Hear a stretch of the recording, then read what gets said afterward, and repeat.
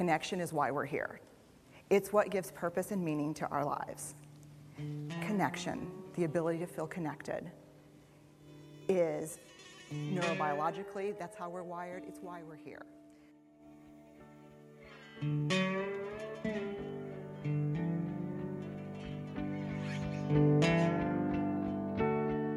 So she woke up from where she was, lying still.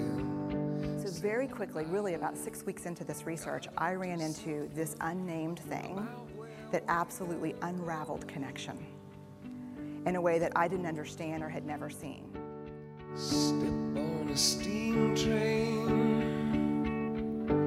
step out of the driving rain, maybe. And shame is really easily understood as the fear of disconnection.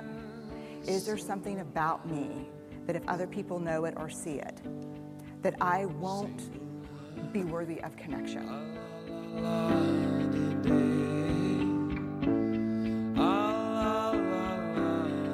The things I can tell you about it, it's universal. We all have it. The only people who don't experience shame have no capacity for human empathy or connection.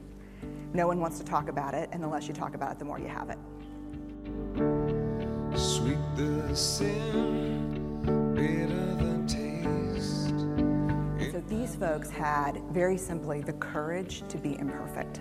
I see 7 towers. They had the compassion to be kind to themselves first and then to others, because as it turns out, we can't practice compassion with other people if we can't treat ourselves kindly. And the last was they had connection, and this was the hard part, as a result of authenticity.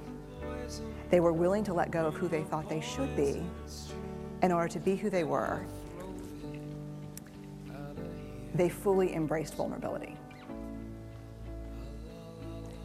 They believed that what made them vulnerable made them beautiful. They didn't talk about vulnerability being comfortable, nor did they really talk about it being excruciating, as I had heard earlier in the shame interviewing. They just talked about it being necessary.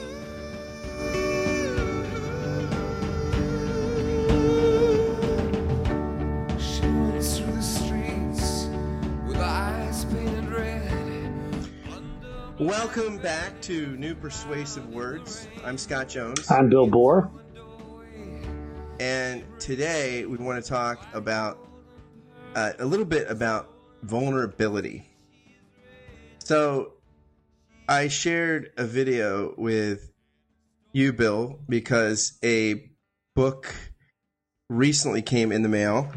My lovely wife, Lindy, pre-ordered it by Brene Brown. It's her latest book, and it's terrible. The title is eluding me, but it's about the only way that we thrive in life is falling down. So how do you get back up once you fall down? Because if you're really being your full self, you inevitably fail.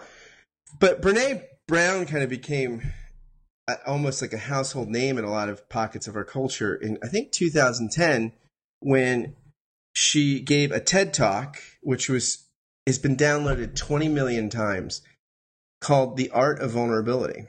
And I rewatched it recently because it's been connecting with some other stuff I've been reading. And I was blown away. I watched it twice, and each time, it's about a 21-minute talk. And I looked up at the second time I listened to it over a couple of days, and I couldn't believe it was already at 18 minutes. I thought it was like 7 or 8 minutes in. She just has that kind of, both kind of the way she presents and the depth of what she says is really profound. So, Bill, as a first-time listener today, what was your first impression when you watched that TED Talk? Yeah, my first impression was that 20 million people beat me to it. It was kind of like, yeah, but I'm not. That's not the only thing I'm behind on a bit. But I thought it was a beautiful talk, and I identified with way too much in it. I mean, there's a sense where I think you and 20 million other people. Yeah, I guess. Yeah, no, and I think there's a sense where. her take on shame, the idea of that in some levels we all deal with shame. Shame is something that is at the core of all of us, and a lot of those issues around shame keep us from vulnerability. Either the fear of shame or the fear of being found out or whatever. And I thought that was really, really fascinating because I think, on one level, the idea of a shame ethic is a pretty primitive ethic. It's the ethic of the village, of the tribe, and there are still it's still alive and well. I mean, not only in back villages where these horrible stories of these young girls getting stoned because they may have been violated, and because they've shamed the family, they put her to death. I mean, so it's a double, the double victim thing. But I think there are large segments of Christian communities that really operate out of a shame mentality. It's funny, both fundamentalists do it. The people with really these stringent kind of moral codes, and liberal groups have their own kind of shaming as well. To me, there's one thing that all Christians have in common, all Christian groups have in common, is they're always finding new ways to nullify the grace of God. And in some levels, this call for vulnerability reminds us that we have to rise above that. In some levels, our own encounter with ourselves, genuine encounters with other human beings, and ultimately, the only way that we can really receive the gift of God is to be vulnerable about who we are, to be honest to ourselves, honest before others, and honest before God. That's a risky thing for many of us.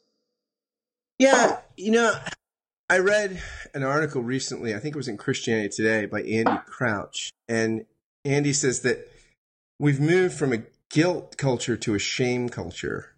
And that while people maybe were more promiscuous morally, there's still this, Dietrich Bonhoeffer thinks this guilt is about, I did something wrong. It's like feeling bad about an act, whereas shame is feeling bad about who you are and what you lack. And, there's so much exclusion, especially with social media. Like it's almost this, it's not just in conservative liberal, it's all over. And it's almost a mass tribal phenomenon. Yeah. From a history of moral development, it would be a move backwards.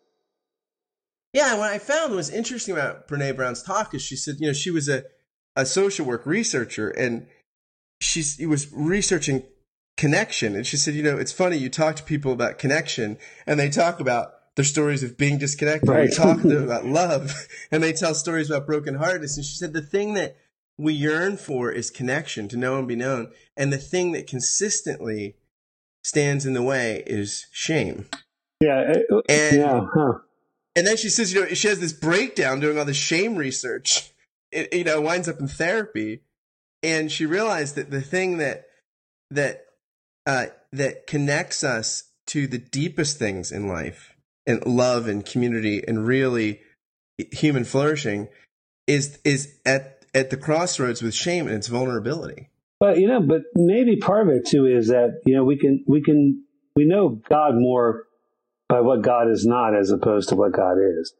We can in terms of, because ultimately to say who God is a holy mystery, and so in some levels, we know we can name connectedness more by its absence than by its presence. Because sometimes there's when we are connected, when we're in the middle of really a good relationship, for instance, we kind of take it for granted, or maybe we don't take it for granted, but sometimes we just don't. When you ask, well, what makes you work as a couple?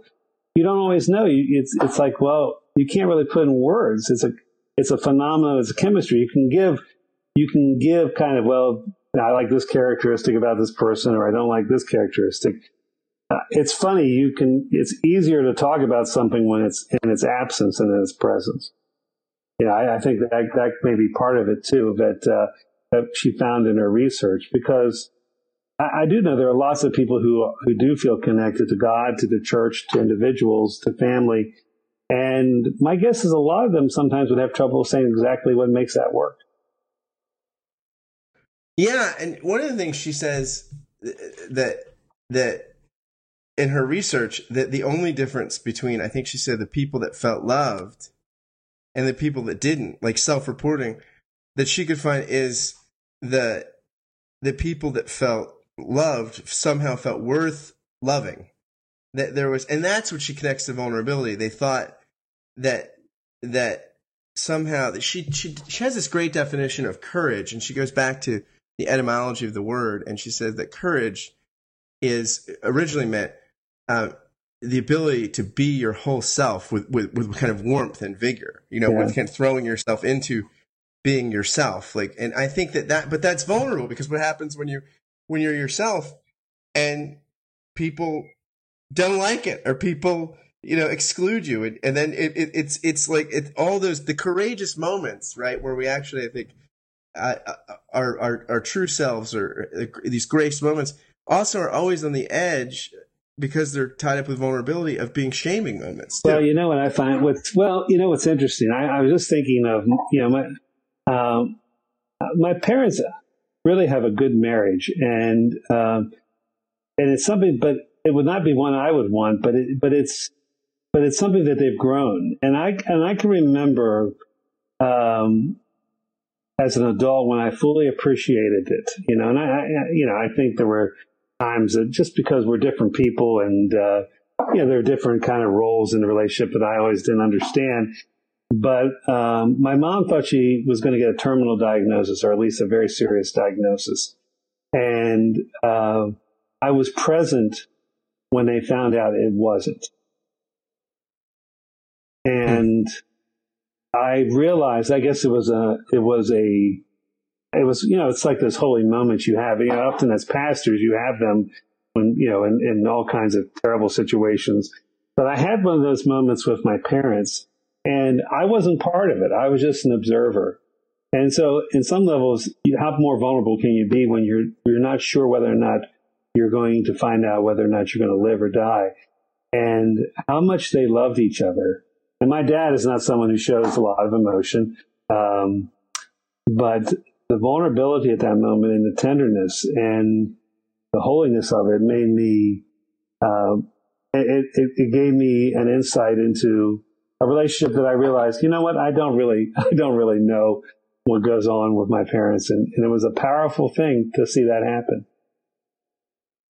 Yeah, and those are moments, right, that open up life, open up possibilities to really give, receive, love, know, and be known. I mean, I think, which is Brene Brown, her research is, we want these moments.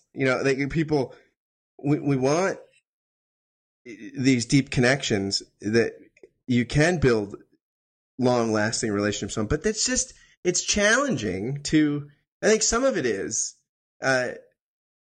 the way the law works. And by the law, I mean anything that kind of it presents itself as sort of an imperative that you've got to live up to. When we fail at it, when it stings us, oftentimes I think we say, well, that part, it's like a mini suicide. That little part of me is going to get kind of boxed up, and I'm not going to bring that part of me. It's almost like when you're first in Little League and you get hit by that first pitch.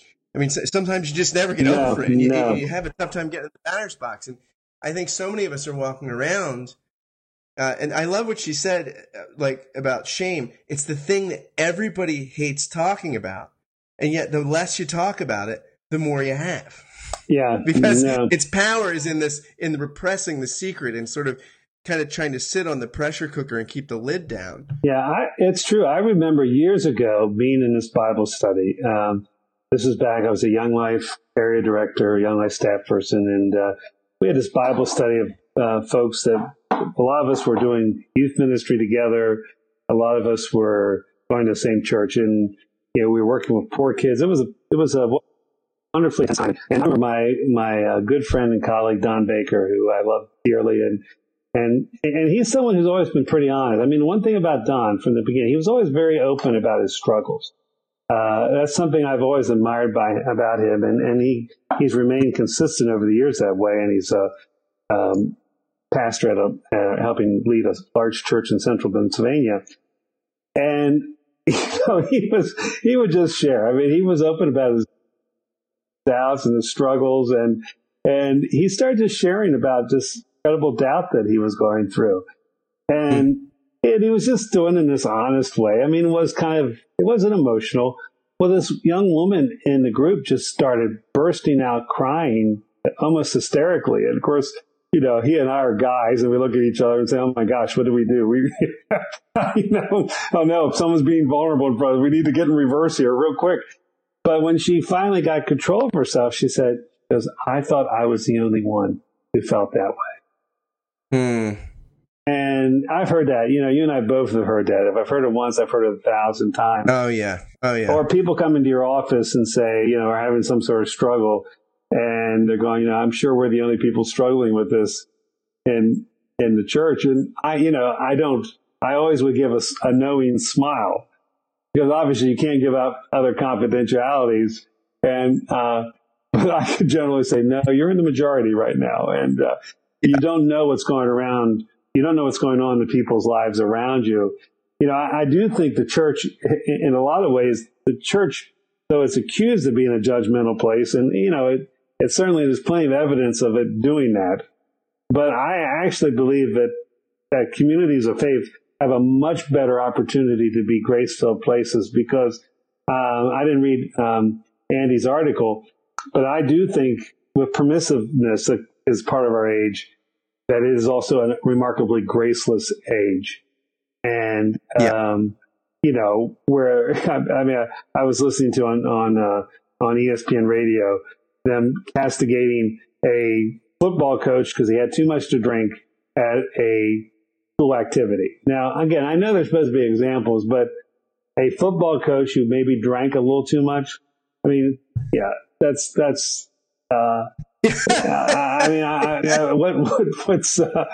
have we become here? So, again, I'm not condoning boorish behavior. I'm just saying, my gosh,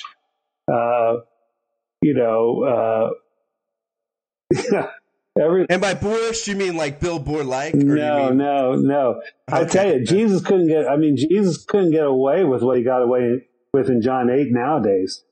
When he said, you were of sin, cast the first stone.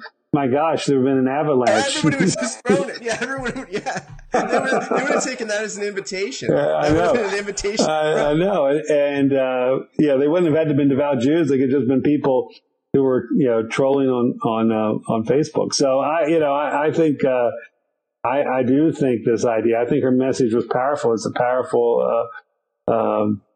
a powerful story. I mean, I listened to another follow-up little video clip of her, and she says she doesn't quote Bible verses. She quotes song titles, and she quotes, that line from Cohen's Hallelujah, which is a beautiful line about what love really is, the broken hallelujah.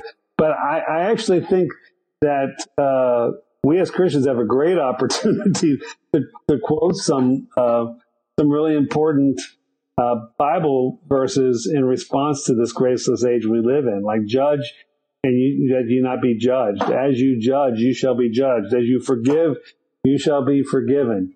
Humble yourself in the sight of the Lord, and you will be lifted up. I think we have an obligation not only to try to be vulnerable in our lives, but we have an obligation to be the kind of people that allow other people to be vulnerable with us. Yeah. I want to share a passage from the great Frank Lake, who was a psychiatrist in the 60s. He died in the early 80s. But he wrote a book called Clinical Theology, which was about sort of it's 1,000 pages long, so it's not a beach read. Although it would sort of get you buff just carrying it back and forth to the beach. But there's a page in the introduction, a paragraph in the introduction, that I think, for me, really gets at the heart of what Jesus says when he says, if you want to try to keep your life, you're going to lose it. If you kind of preserve it, you're going to lose it. But if you lose your life, you're going to gain it. And I think if you're inside the church, you can think, how does that work? How would that, be a grace thing? How would that be a thing? And if you're outside the church, maybe it wouldn't make sense to you. But I think Lake kind of, in a similar vein of Brene Brown, shows how vulnerability is an invitation to the fullness of life. He says, the natural man in us tends to reject the paradox that mental pain and spiritual joy can exist together in us without diminishing either the agony of the one or the glory of the other. The whole personality may be afflicted by a sense of weakness, emptiness, and pointlessness, without diminishing in the least our spiritual power and effectiveness. This is possible because Christ is alive to reenact the mystery of his suffering and glory in us. So far as our own subjective feelings are concerned, any inner-directed questioning of our basic human state may produce the same dismal answer as before. The cupboard is bare. While we regard our humanity as a container, which ought to have something good in it when we look inside, we miss the whole point of the paradox. We are not meant to be self-contained, but channels of the life and energies of God himself. From this point of view, our wisdom is to let the bottom be knocked out of our humanity, which will ruin it as a container, at the same time as it turns it into a satisfactory channel.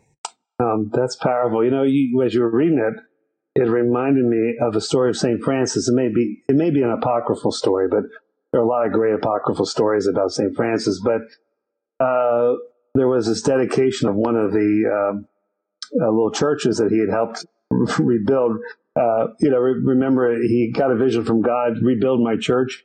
And so initially he took it literally and was fixing these abandoned chapels, but he realized it was a more symbolic call. But there was this rededication of his chapel or church that he had helped fix or build or raise money for. I don't remember. And there was a local bishop that was giving a speech. And this is a point where Francis had been gaining a lot of popularity. They hadn't taken the order from him yet, so he's kind of at the pinnacle of his popularity and his influence with the order. And in the bishop's sermon, he kept saying, finding ways to insult St. Francis. He said, and we want to thank Francis because he's a symbol, or he's a sign of how God has chosen the least and the smallest. And, he goes on with all these kind of backhanded compliments. And Francis's followers are getting upset because of this bishop insulting their leader. At the end of the bishop's sermon, Francis rushes over, falls at his feet, and says, "Thank you, Father. You are the only man who speaks truly of me."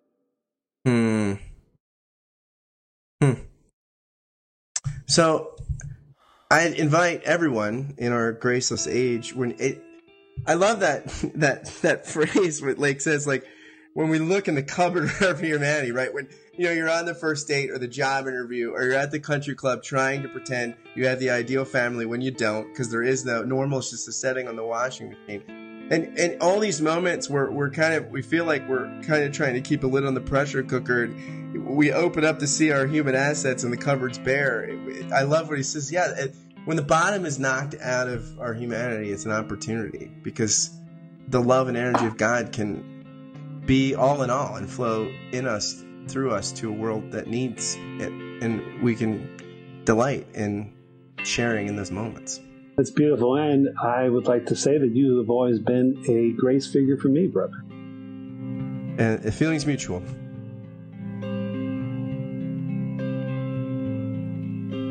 Well, I heard there was a secret chord that David played and it pleased the Lord. But you don't really care for music, do you? Well, it goes like this: the fourth, the fifth, the minor fall and the major lift, the baffled king composing hallelujah, hallelujah, hallelujah, hallelujah, hallelujah.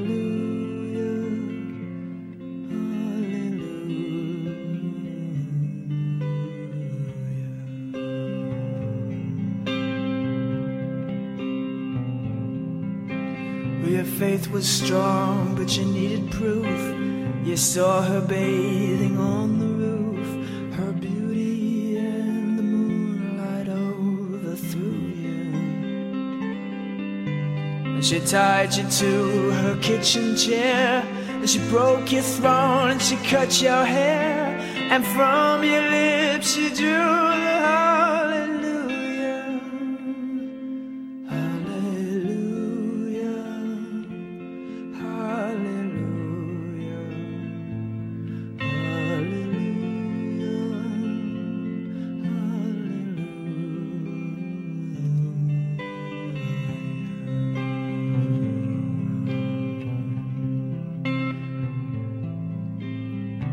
Baby, I've been here before. I've seen this room and I've walked this floor. You know, I used to live alone before I knew you. And I've seen your flag on the marble arch.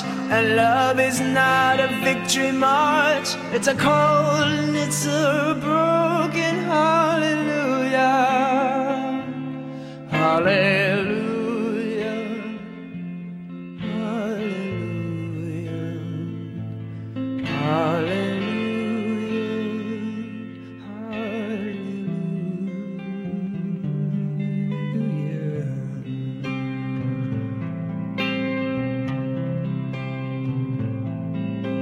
Well, there was a time when you let me know what's really going on below, but now you never show that to me, do you?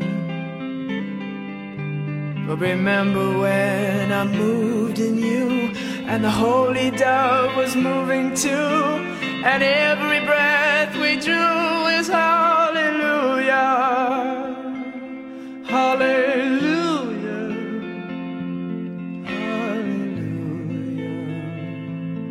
Hallelujah,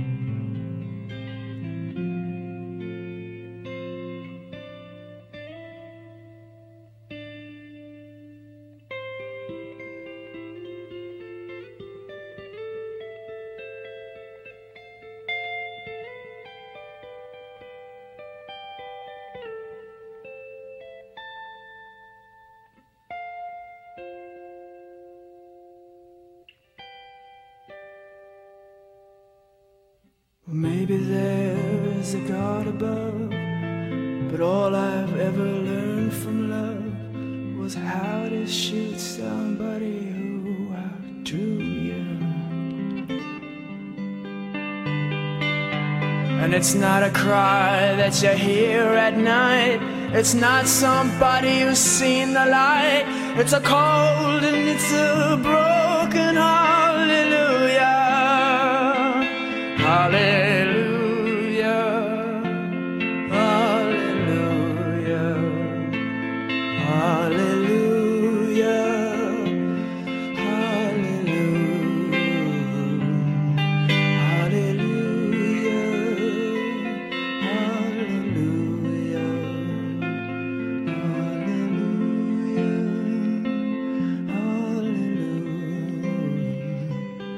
hallelujah.